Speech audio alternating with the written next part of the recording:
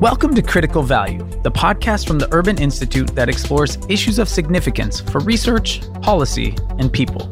I'm your host, Justin Milner.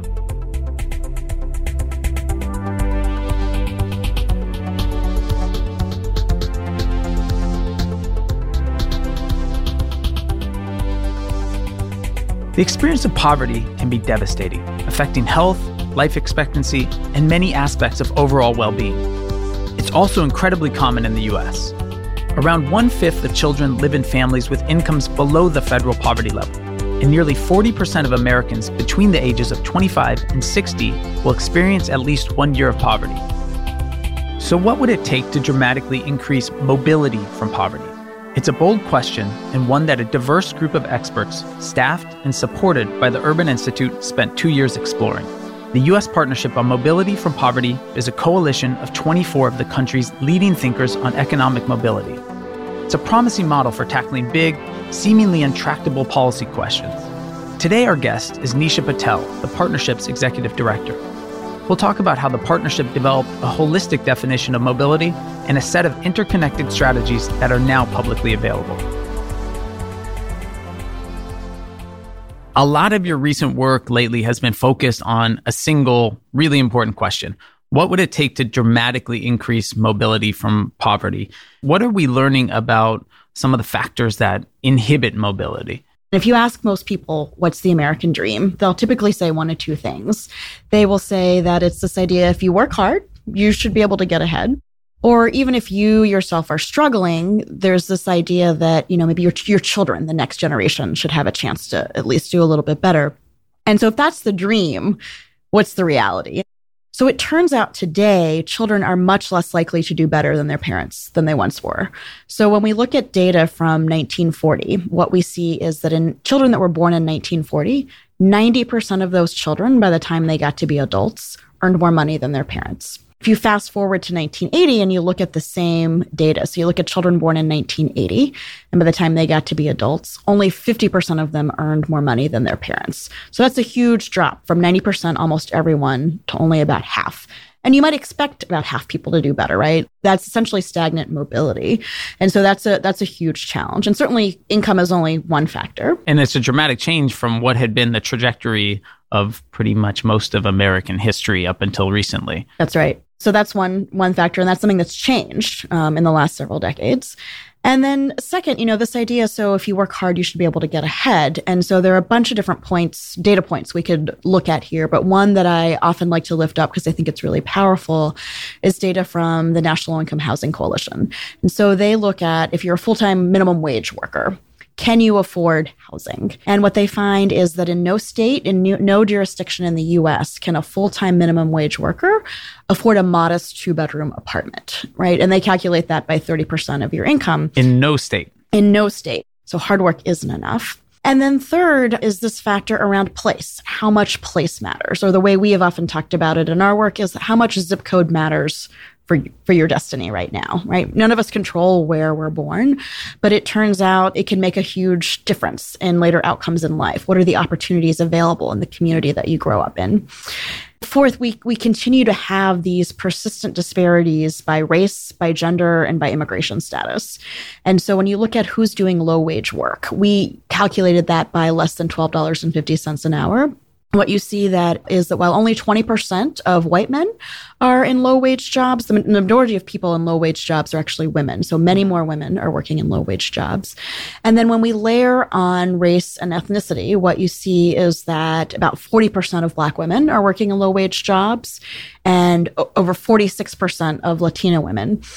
And then we looked at it at another level and we said, well, let's look at immigration status. And when we layer that on top of race, ethnicity, and gender, what you see is that over 60% of Latino women who are non-citizens, which includes people who are legal permanent residents, are working in low-wage jobs. So that's 3 times as many as white men. So that is just something that continues to persist. And then fifth is this issue that I think doesn't get talked about as much, but is the stigma and the isolation that go along with poverty in the U.S., which is a real barrier to progress. And we looked at one study where the researchers asked the people in the study questions about their beliefs about people who were poor and people who were middle class. And what they found is some really stark differences across a range of attributes. So people in poverty were far more likely to be seen as dirty, as unpleasant, and as violent, and far less likely than people who are perceived as middle class to be seen as responsible, as family-oriented, and as hardworking. So that's a lot to sort of overcome. And why that becomes important is, right, the reasons that we believe we have poverty or people living in poverty are what shape our decisions about what policies to invest in, what programs to invest in, who is viewed as deserving or undeserving of support. And when I think about some of those factors that you outline, like place matters and how certain groups do not have this access to mobility or have deeper rates of poverty, it seems like there is a concentration. Is that true, that there's this concentration of some of these factors, and it makes it particularly hard for people either from particular backgrounds or in particular places to get ahead? That's right. I mean, you can look at concentrations of poverty, particularly in some urban neighborhoods, but you can also look at this idea of persistent poverty. And I think that becomes really important when you look at rural areas. And so you can look at maps of where there has been persistent poverty over decades, and it really hasn't shifted. And what does that geography of poverty look like? You know, if you can imagine a map of the United States, and if you kind of zoom in on the southeastern United States, that is a place in the country that I think doesn't get enough attention policy-wise from both public investment, but also philanthropic investment. So you can look at the Deep South, the Mississippi Delta, and you can see persistent poverty there. You can see similar things if you look at Appalachia, if you look at the region along the border with Mexico, look at Indian country. You can look at reservation areas in the United States where there are concentrations of Native Americans, and you see that same kind of persistent poverty. So you've served as the executive director of the U.S. Partnership on Mobility from Poverty for the last year plus. Can you talk about the goals of that project? Sure. Yeah. You know, as you mentioned, we had sort of one task, and it was answer one big bull question. What would it take to dramatically increase mobility from poverty? So the task was develop ideas in response to this question that could really make a difference, with government at all levels and philanthropy as the key audiences, as the potential investors in the ideas, but always keeping in mind that direct service organizations on the ground, advocates, organizers, researchers will be key to actually moving the ideas forward. So the implementers of the ideas. What are a couple of the main insights that you would raise up? There were two big ones I would lift up. The first would be our definition of mobility, and then the second would be these 5 interlocking strategies that we've developed. And what is the definition of mobility, and how did that change as the work evolved? You know, the definition of mobility actually emerged at the very beginning when we talked about what would success look like. I think what's really different about our definition is that it's more than just economic success. So we have 3 core principles. The first is economic success. The second is around power and autonomy. And then the third is around being valued in community. And then you mentioned the strategies. What are some of the strategies that you guys have raised up or found to be really important in this work around mobility? So what's interesting is we kind of let all ideas develop kind of organically. And so we didn't set a frame at the beginning. So we looked at all the ideas and said, well, how might these come together? And then sort of what we identified 5 big strategies that sort of frame up all of the ideas. So the first is changing the narrative around how we talk about poverty and people in poverty. Second, creating access to good jobs. Third, and these are in some ways aspirations, ensuring zip code isn't destiny. Fourth, providing support that empowers. And fifth, transforming data use. And that idea of providing support that empowers, that's really compelling. Yeah. So when you look at the way we provide support to people in poverty today, people who are, striving for a better life for themselves and often for their children, we have no shortage of number of programs that do that. But we very often provide that support in a way that doesn't offer dignity and respect, that doesn't help people empower themselves. And so the aspiration is that these programs, really building on our definition of mobility, would put people and families at the center, allow them to set their own goals and work across different domains. So not focusing just on employment and training, but coupling that with focusing on education, focusing on housing and family stability, focusing on financial education, focusing on health and well-being, because it's not just one thing, much like the 5 strategies, right, that's going to help people really onto a pathway out of poverty. And so places that were doing that well would be really thinking about the needs of their clients across these different areas and how it might play out both in workforce strategies and childcare supports, that sort of thing. Would be thinking about needs, but also opportunities. And so one of the things that often I think can be a real blind spot in program and policy is not recognizing the strength, the resilience, the capability that people bring to the table. And so there's often this deficit model. And so how do you meet need, but also understand people's, not just their dreams and their goals, but the capability that they bring to the table. Another strategy you mentioned was around transforming data use. One example that I often like to use that was really important in our work is that we looked at research, but we, as importantly, looked at practice and spent a bunch of time in communities on the ground, 30 plus site visits where we spoke not just to people running programs, but to people experiencing poverty. And that was really important in our work. And on one of our partnership site visits to Baltimore, the folks on that state visit had a chance to meet with the health commissioner in Baltimore. And I think I like to share this example because I think sometimes when I hear data, even though I work at the Urban Institute, my eyes can kind of glaze over. And so on the site visit, Dr. Alina Wen, who's the commissioner of health in Baltimore, was talking about their work.